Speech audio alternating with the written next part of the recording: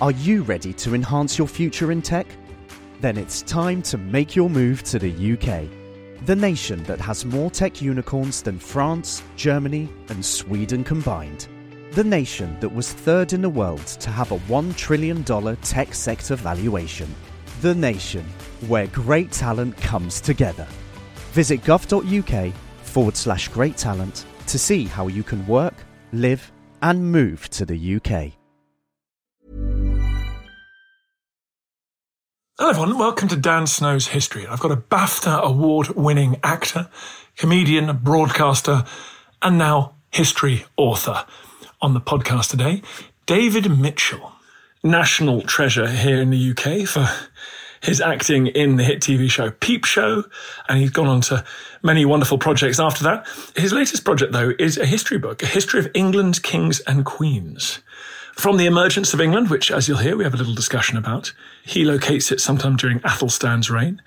Others might say Edgar, who knows? The debate goes on.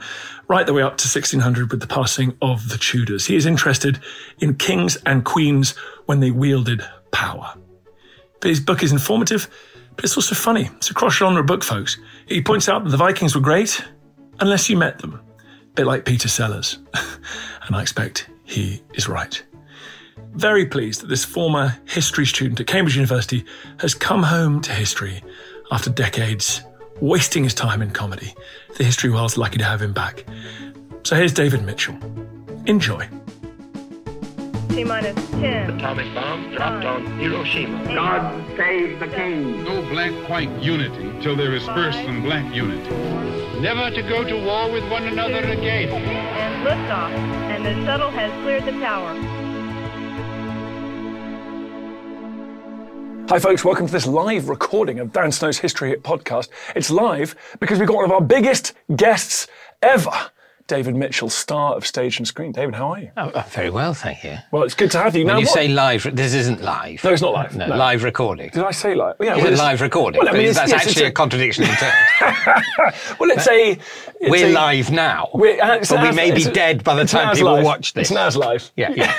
There'll be no editing. We can't afford editors. No. To what do we owe this great treat? Why are you a colossus delving into our little world of history? What's going on? I've written a history book. I know. Yeah, that's why I'm here. No, but why? Why have you done that? Written it? Because we assume you could be bestriding the stage and being funny on, much bigger platforms than our little geeky What world of platform history. Could be bigger than the entire history of human endeavour? Well, that's what I secretly say. I started writing this book during the lockdown when a lot of people are trying to write things, and I hadn't been. And then I started typing about the Vikings because it occurred to me that COVID is a bit like the Vikings in that it was a terrible thing that suddenly happened to an unsuspecting community. In the case of my typing, Anglo-Saxon England. They were being Anglo-Saxon England in their way, and it wasn't a great life, but, they were used to it. And then suddenly the Vikings turned up, and it was grim, and they didn't know why. They didn't know whether they'd stop turning up, whether they'd go away, and just thought that's one of the bleakest things about being a human being. Sometimes a bit of history just happens to you, and there's nothing you can do, and you're a victim of it, and you're not part of it, and you don't have agency. And the Anglo-Saxons, as we did, tried to give themselves some agency by saying it was their fault. And have all the talk about, with COVID, we haven't been preparing enough for pandemics, or that somebody maybe ate a bat, or whatever it was. Let's please, as humanity, let's take ownership of it and make it something we've done to ourselves, rather than the more frightening thing, which is just something that's happening to us that has nothing to do with us and makes us not a villain, but just a victim.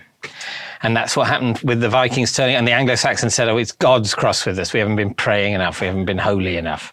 That wasn't why. It was just because that, the socio-economic conditions in Scandinavia shifted slightly, as did maritime technology. Yeah, you can't control the waters around the island, David, as we know. That's the ongoing problem in British history. So it used to be Vikings, now it's sewage. That's a good point.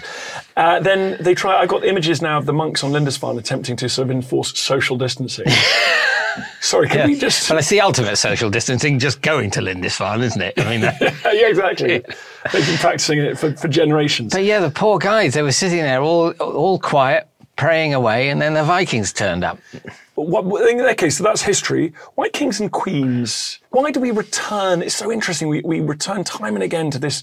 Does it give us a track and narrative that we can then hang on the rest of British history onto? I think so. I think for me, certainly in the medieval period that my book's about, that's the basic political narrative, the who's in charge narrative. And that doesn't tell the full story, but it tells one of the main stories and it leads you through it. And that was the story I had found most compelling before and the one I was interested to tell. And it's, in many ways, there are more important things to look at in terms of the lives of the majority of the people. But in terms of characters and story, that's what I was drawn to. And you can't also, one of the reasons my book ends in 1603, and one of the reasons is that after that, if you just talk about the kings and queens, that becomes less and less relevant, and that stops being even the main political story after 100 years or so. I think that's so true, because if we're in this poll, we're going to try and get a bit of a pecking order going. Mm-hmm. And actually, it's so hard to compare medieval monarchs with early modern and modern ones, because you end up having to go, well, was Elizabeth II better than Athelstan? And you're like, it is just, you're comparing two totally different entities, aren't you? I certainly feel that if they swapped roles, they'd both be very unhappy. I think if Elizabeth II was trying to consolidate Anglo-Saxon control on a partly Viking-occupied island, I don't think that would have been her great strength. And similarly, I think he might have found it a bit frustrating, the endless duty and positivity, and he might just, at some point, can I slash someone to bits with a sword? You go, no, Your Majesty, just now take the posy of flowers and smile. I think that is totally true. So that makes life a bit easier. And when did you started writing about the Vikings? Yeah. You must have found writing this book, whenever I write and think about kings and queens, this our bizarre habit of starting the king list with William the Conqueror. It just is so strange, isn't it? And you've gone all the way back to the early medieval as well, haven't you? Well, I thought if we're going to define a book, one of the ways you could define it is say it's about the kings and queens of England. And so you immediately say, okay, so England has to exist.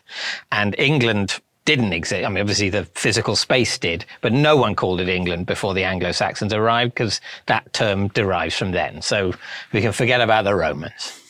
Or not forget about them, but, don't have to do the Romans. And similarly, after Elizabeth I, you got the same monarchy in charge of England and Scotland. And so it starts to be more Britain. And I didn't want to pretend that England was Britain. I'm explicitly not doing the history of Scotland, which is separate. It impacts, I mention it. But if I said, okay, I'll do it of the kings and queens of Britain, you're opening up so many other arenas. And so you've got to put the Bruce in there. Either the book is much longer or it's much less detailed. So this is the big problem we all face, isn't it? Is who was the first king of England? Yes. It's a nightmare. Well, it might be Athelstan. Yeah. It might be Edward the Elder. It's not Alfred the Great. Sadly not.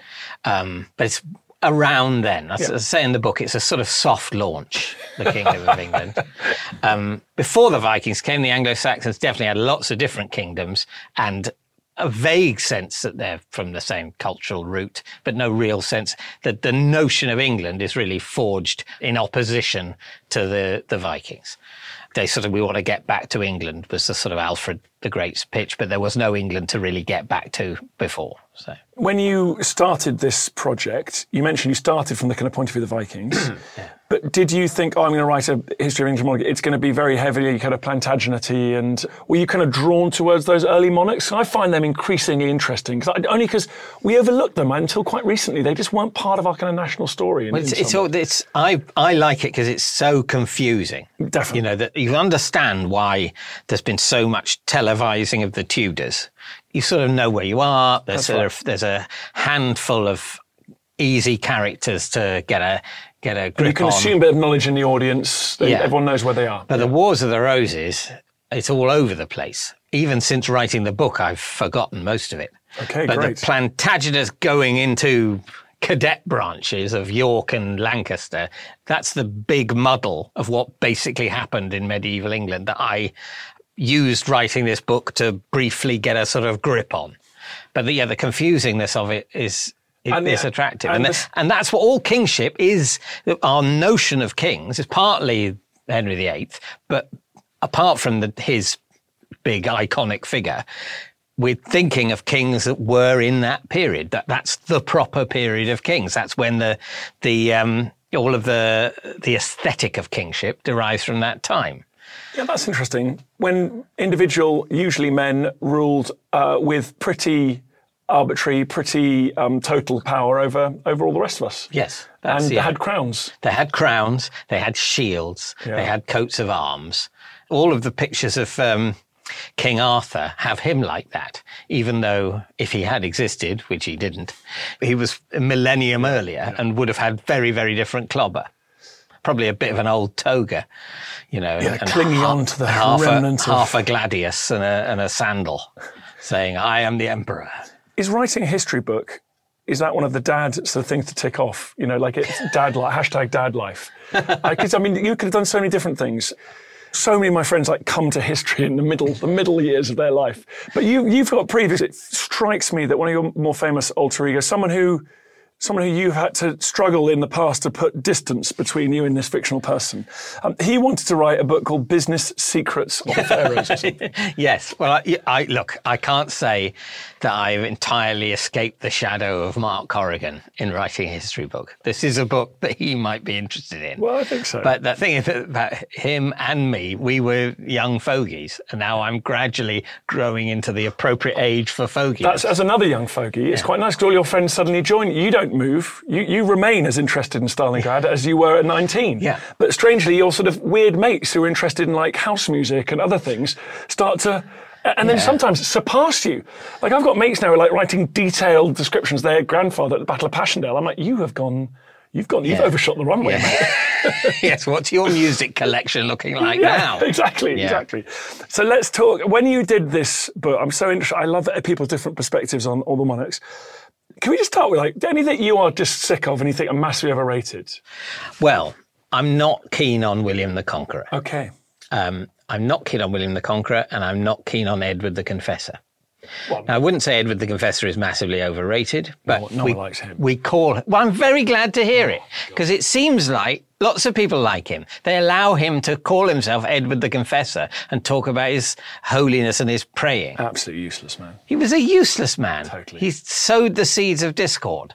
Absolutely. Do we not like William the Conqueror because you have a kind of nostalgic love for the Anglo-Saxon, sort of all a bit 19th century, a bit nostalgic for that? Or do you just think he was a right bastard who was just a violent psychopath? Well, they were all right bastards, basically, in terms of the standard of conduct is woefully below what we'd expect, even of Hollywood.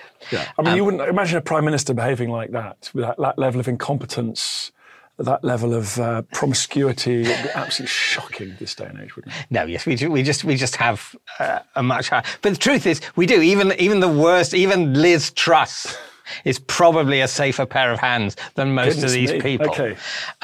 But certainly was less interested in waging war. And crucially, you could get rid of her without waiting for her to die. And that is a very, very good system. Yeah, exactly. Because there were so many times in the Middle Ages where people were just waiting for this useless bastard to die. And then very occasionally they go, well, it could be ages. Even though it's the Middle Ages and people just drop dead for no reason all the time, we just can't wait for him to die. We're going to have to do something else. Edward II, I'm sorry. Yeah.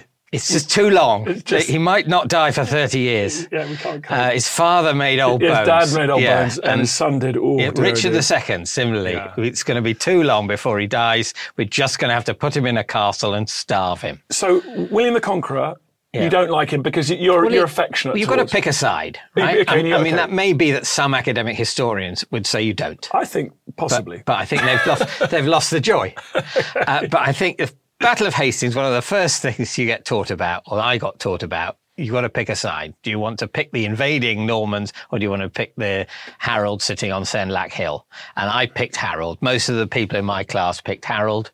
But turns out, sadly, spoiler alert for people who haven't yet bought the book, Harold loses. Crikey. And that's a bit of a shame. And it's one of the good reasons not to start your history of the kings and queens of England with William the Conqueror, because it's a bit of a pisser. Harold's an attractive character, I think. Yeah, he's very obviously had no birthright to be king, We feel more relaxed about that now, that we're not so keen on the whole notion of people being in charge because of a birthright. But he was professional. He was organised. He did everything right. And he would have won the Battle of Hastings if his army had listened to him. And his brother, Tostig, was obviously such a horrible person. Yeah. Harold got rid of him.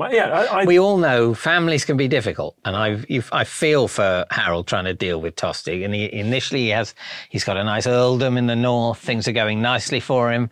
But he pushes his luck. And I think Harold deals with it with great dignity. You listen to Dan Snow's History, talking to David Mitchell about kings and queens of England. He's just written a book called Unruly. More coming up. Hi there, everyone. I want to tell you about a podcast that I think you'll like. It's called Mysteries at the Museum from Travel Channel. It's narrated by my good friend and host of American History Hit, Don Wildman. On Mysteries at the Museum, Don travels across the US to find objects that tell shocking stories of American history. You'll hear about the portrait linked to the first bank robbery in American history, and about the failed invention from World War II that became one of the most popular toys for kids. Uncover the secrets behind these incredible objects and learn about the history of war, science, crime, and everything in between.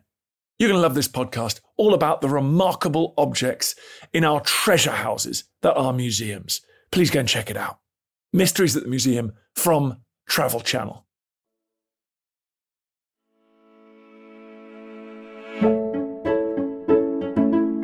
So you're a Harold fan. Yeah. You are not a William fan. Anyone else overrated? I think the Tudors in general are overrated because their imagery is great. The portraits of Henry VIII and Elizabeth I in particular, that's great iconography. And you sort of think, we can do that. They've got the outfit at Angels, get the right actor, stick them in that. That's a great trailer. But they're a bit of an afterthought of medieval kingship, really. And I think in their time, England is essentially accepting its own mediocrity. Henry VIII, it's got to be said, he's been overcovered, but he is a lot of fun. I understand why he's had so much coverage. And in a way, looked at in terms of if you take the job of a king not to be to rule his own age, but to give lots of interesting stories to posterity. He has been an amazing content provider, and I do accept that he's fun, but I've had a bit of enough of him. And also, if you think about him for more than 5 minutes, he was so awful, unbearable. Yeah. Almost you'd rather a complete tyrant. But the fact that he had a sort of an intelligent, thoughtful, intellectual side to him almost makes his tantrums and his crushing insecurity. Yeah, all the more contemptible. So you're a blood and thunder guy. I mean, you like a king. Was it Henry IV of Navarre and of France said, I rule with my arse in my saddle and my sword in my hand. That's your archetype. Well, that was the way to do it. That's what Henry II did, and he's one of the most effective medieval monarchs, albeit one who sort of met with a sad, lonely end. Yeah. Henry I was great, and he's a professional. I agree. He got rid of his brothers. Yeah. He usurped the throne brutally, which is, no, there was a terribly unfortunate hunting accident in the New Forest where poor Prince Harry saw his older brother William get killed very accidentally and not on purpose at all. Well, he definitely bounced back quickly from his grief and got in ahead of the elder brother. I mean, what a life. One of life's losers, wasn't it? One of history's losers. Robert Curthose, who died, he was made very old bones, but spent most of his life in Cardiff Castle. Yeah. And, Cardiff wasn't the vibrant centre then that it is now. So I feel sorry for him. But no, Henry I, he just feels like he's professional. He got it. What you have to do, you have to be horrible. They were all horrible. You have to be willing to kill at a moment's notice. But if you do it with a rationale, you do it even-handedly, you don't have favourites, and you have some notion of the stable government you want to be heading towards, then it can work out. And he created a very peaceful kingdom, albeit through violence. And in those days, that's sort of as good as it gets. And also, another thing he doesn't do that many of the other ones that vie for best king, they all do, is he didn't try and conquer too many other places. That puts a lot of pressure on the kingdom when the hundreds of years where every king of England is trying also to be king of France. And it's not really viable. But he said, no, I've got Normandy and England, and I'm going to stick. Happy days. Yeah. And Ireland, the Irish ulcer, and the appalling result of that conquest. Wales wasn't easy.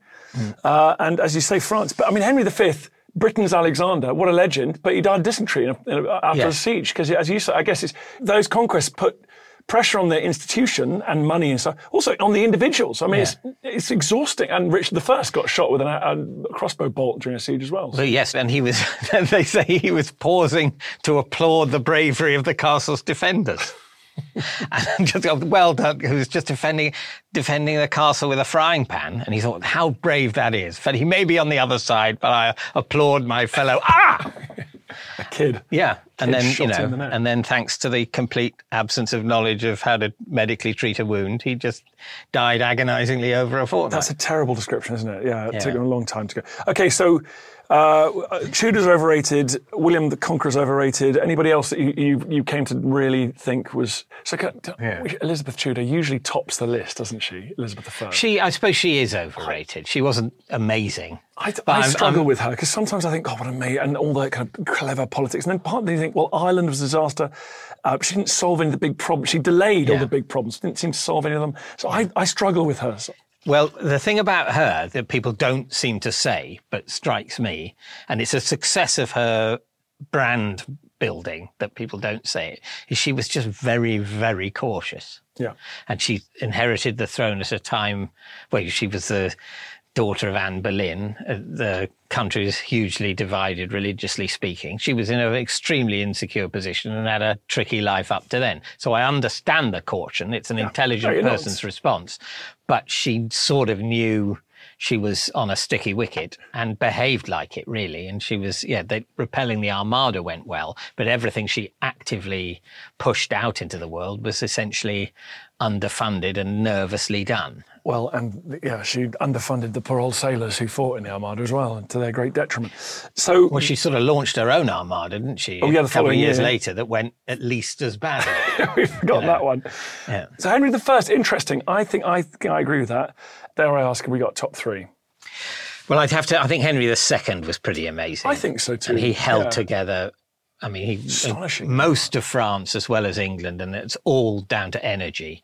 I think he wasn't great at dealing with his own family because the relentlessness with which his sons tried to overthrow him, to me, it suggests that he must have been a difficult chap, domestically speaking, because that didn't happen to Edward III.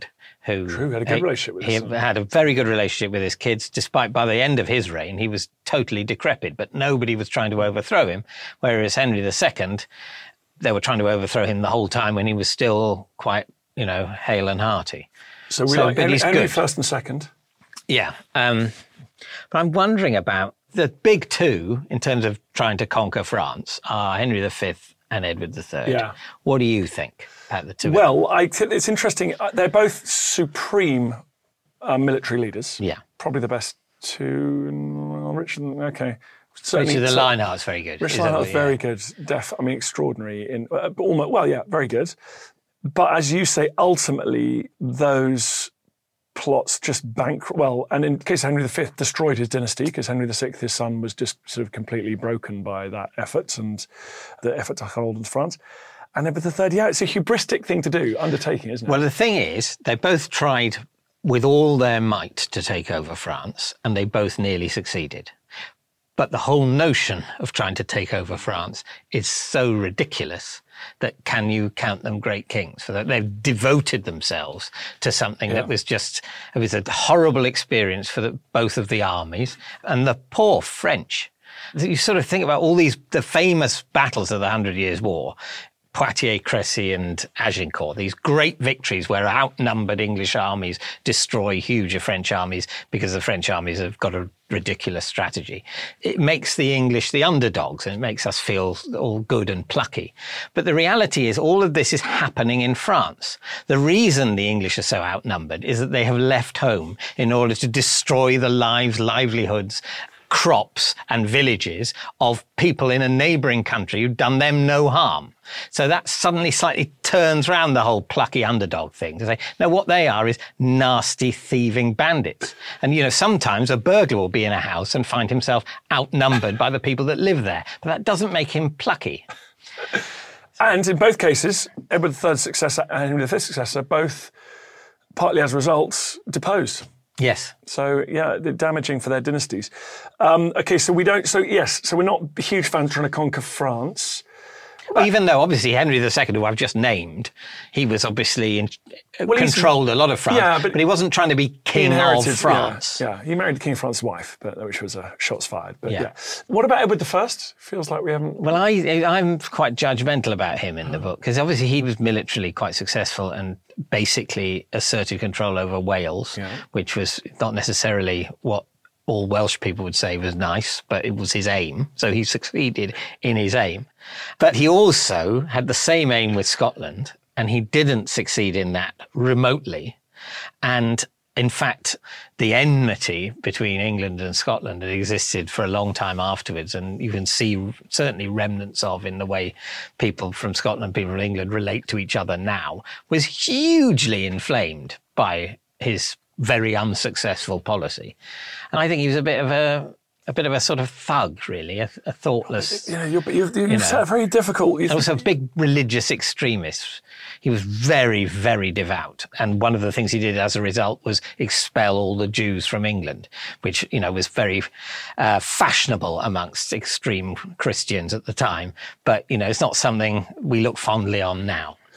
I think you're setting quite a difficult set of parameters, because you like a thug, but you don't. You don't want them to be. Yeah, exactly. You don't want them to be. You like them to be sort of thuggish within a kind of national community rather than invading the next door one. Yes. Well, I think what I'm expecting. Firstly, you say I like a thug. I think the thuggish nature of government then was regrettable. Yeah. But it's all thuggish. Yeah. So you can choose the sort of bonkers thugs, you don't know what they're going to do next, the more even-handed thugs, the thugs that fail in their aims, the more successful thugs. And so on the basis that they're all thugs, I'm picking the even-handed successful thugs over the unsuccessful capricious thugs. That's very clear. So Henry I, who else do we like? Who's the thuggish? Oh, Henry II. So Henry I, Henry II. Yeah. I have a soft spot for Henry III, who I don't think was thuggish enough. But he certainly, his worst enemy wouldn't call him a thug. You're right. No. Henry III, and indeed Richard II, and Ethelred the Unready, the unusual thing, a medieval king that doesn't really want to go to war. Henry VI. And Henry VI, he's another one. I mean, he had more problems than that. But nowadays, we don't want our leaders starting wars. In those days, if you didn't want to ride into battle, it's a big part of the job description that you're not willing to cover. And they didn't go. It's very odd with Richard II, actually, because he avoided war throughout his largely unsuccessful reign. But the first thing he did, where he sort of faced down the peasants' revolt, was incredibly brave. Yeah. And you wouldn't necessarily expect him to be a reluctant general from that moment. But we've talked a lot about war. Is there anything else you've identified? What makes a good king or queen? I mean, the organised violence side of it aside, is there anything else? I think all of the things that we expect from government today, you've just got to ignore that. They're not trying for any of it. They're not trying for peace. On the contrary, they're waging war. In terms of education and healthcare, they're not interested. Forget about it. So all you can expect is stability. The good kings provide stability, the bad kings don't. And that stability comes from being predictable in your actions and firm and not having favourites. And I think, Henry I was particularly good at that. He's even-handed. He didn't have a clique. The worst kings, the ones that caused the most trouble, Richard II, Edward II, Henry VI, have favourites. And it's having favourites, having particular people they leant upon that made the rest of the nobility feel sidelined and frightened. That's what causes civil war. And that's what essentially makes living in medieval England even less unpleasant than it usually was. Isn't it interesting when I'm reading a book or thinking about this, how you were talking about kingship like they don't have human bodies themselves. So I now, as I get older, I realise how different I am at various different stages in my life. And these people, as you mentioned, like Edward III, they're trying to be Edward III, but you can be Edward III as a young man, but then you've also got to be Edward III as a guy crippled with musculoskeletal pain, and it's fascinating, isn't it, how they age and then that changes the nature of their rule. Yes, and perhaps we expect too much of them. Yeah. And one of the biggest mistakes I think Henry I made was at the end of his reign, when he caused a rift between himself and Geoffrey of Anjou and Matilda, his daughter, who was, his designated heir. And because he basically refused to give Geoffrey some castles that had been promised to him. And that is an old man clinging on to all of his possessions and telling himself he's frightened that if he gives these castles to Geoffrey, that's going to start Geoffrey trying to take over Normandy, which I think there's no evidence for at all. The fear he's feeling really is of death. But he projects that onto his son-in-law. And as a result of that rift, that gave Stephen, the next king, the excuse to claim that Henry I didn't really want Matilda to inherit the throne. And that causes 20 years of civil war. And that's the product of the changing mentality of an aging man. And obviously Edward III, he completely outlived his faculties, and that was a shame as well. He'd been this great general and quite a good leader and clearly an effective father because his family liked him and had a strong marriage with his queen, but then she died and he starts to lose his grip and is very much in the thrall of his lover, and the country starts going bankrupt because he's still trying to fight a war in France. And it's a very, very sad end to a very glorious reign. I think wives are important, and they're often overlooked, aren't they? I think Henry I had a very good wife, and Henry II had a remarkable wife.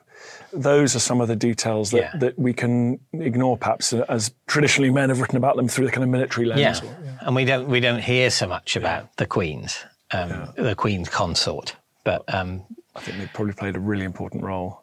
Last question, I guess. Did you, when you're sitting there in modern Britain, writing away, do you think these men and women, did they matter? Like, the older I get, the more what did it, or is it all just science and engineering and microbes and do you think that the people in charge make a difference? Well, yes, I wish I knew. They definitely... I'm expecting an actual comprehensive answer right now. They definitely make a difference in the short term. But here's the big question in terms of the period I've done. You've got, for a long time in the Anglo-Saxon period, all the relationships from England are with Scandinavian kingdoms because of the Vikings. And you have King Canute, who basically rules England and much of Scandinavia. And it sort of feels like that's England's orbit.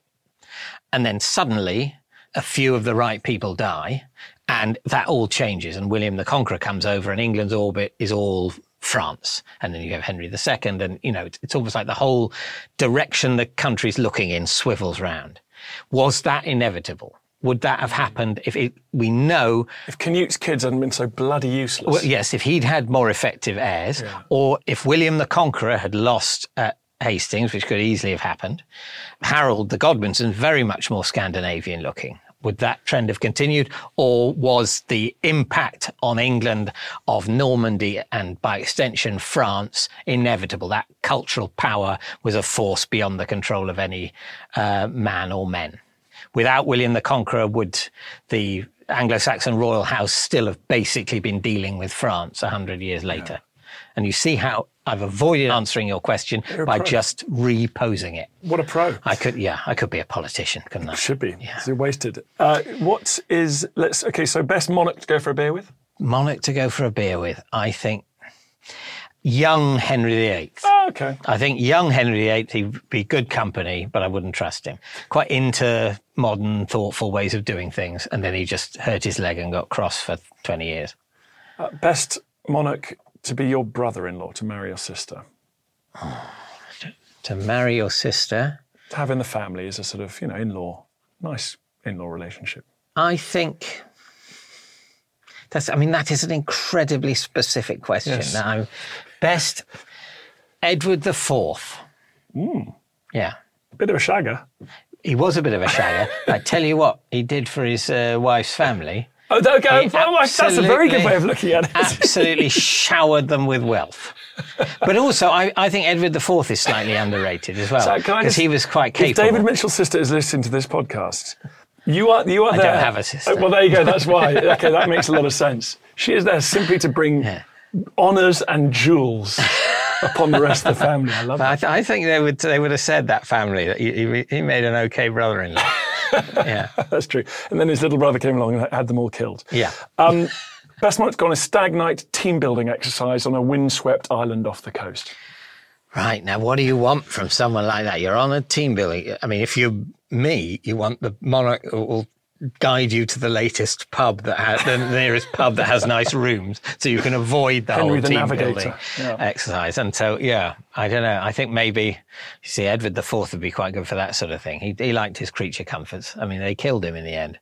I'm going to try and think of someone. Richard the Lionheart. Okay. There you go. Yeah. He was good at logistics. I think if you could say, if you well could tell him it was the holy thing to do, you need to say, we need to go on a crusade to find the pub. Yeah. He did well on Cyprus, which is an island, so there, I guess Yeah. so. Dave Mitchell, thank you very much for coming on this show. What is the book called? It's called Unruly. It does all of the kings of England from the Anglo-Saxons to Elizabeth I. All of your medieval kingship needs will be met. And it has colour photography. What? Yeah, although no photographs of the actual kings and queens, sadly. But that's because photography wasn't invented in time. It's not my fault. Yeah, the picture. It's not the picture to sort of. No, exactly. Yeah. So instead you have the dreadful drawings that were done of them by various medieval monks. Very good. Thank you for coming on. Thank you for having me.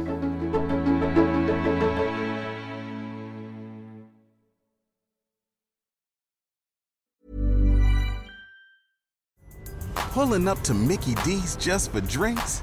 Oh yeah, that's me. Nothing extra, just perfection and a straw. Coming in hot for the coldest cups on the block. Because there are drinks. Then there are drinks from McDonald's. Mix things up with any size lemonade or sweet tea for $1.49. Perfect with our classic fries. Price and participation may vary. Cannot be combined with any other offer. Ba-da-ba-ba-ba. Join us today during the Jeep Celebration event. Right now, get 20% below MSRP for an average of $15,178 under MSRP on the purchase of a 2023 Jeep Grand Cherokee Overland 4xE or Summit 4xE. Not compatible with lease offers or with any other consumer incentive offers. $15,178 average based on 20% below average MSRP from all 2023 Grand Cherokee Overland 4xE and Summit 4xE models in dealer stock. Residency restrictions apply. Take retail delivery from dealer stock by 4/1. Jeep is a registered trademark. If you're a fan of David Mitchell and you're a paying subscriber to this podcast, we got a treat for you. In our bonus episode for subscribers this week, you'll be getting a chunk of David's audiobook, Unruly. It's one of my favourite bits in the book. It's about the Battle of Hastings. David, surprisingly, turns out to be a major fanboy for Harold Godwinson, King Harold II of England, rightful King of England in his view, not like that usurper William of Normandy from across the Channel. Anyway, he waxes very lyrical about the Battle of Hastings and Harold. It's a great bit of the book, so if you want to sign up for all that, you can subscribe at Dan Snow's History Hit on the Apple app, or you go to historyhit.com/subscribe.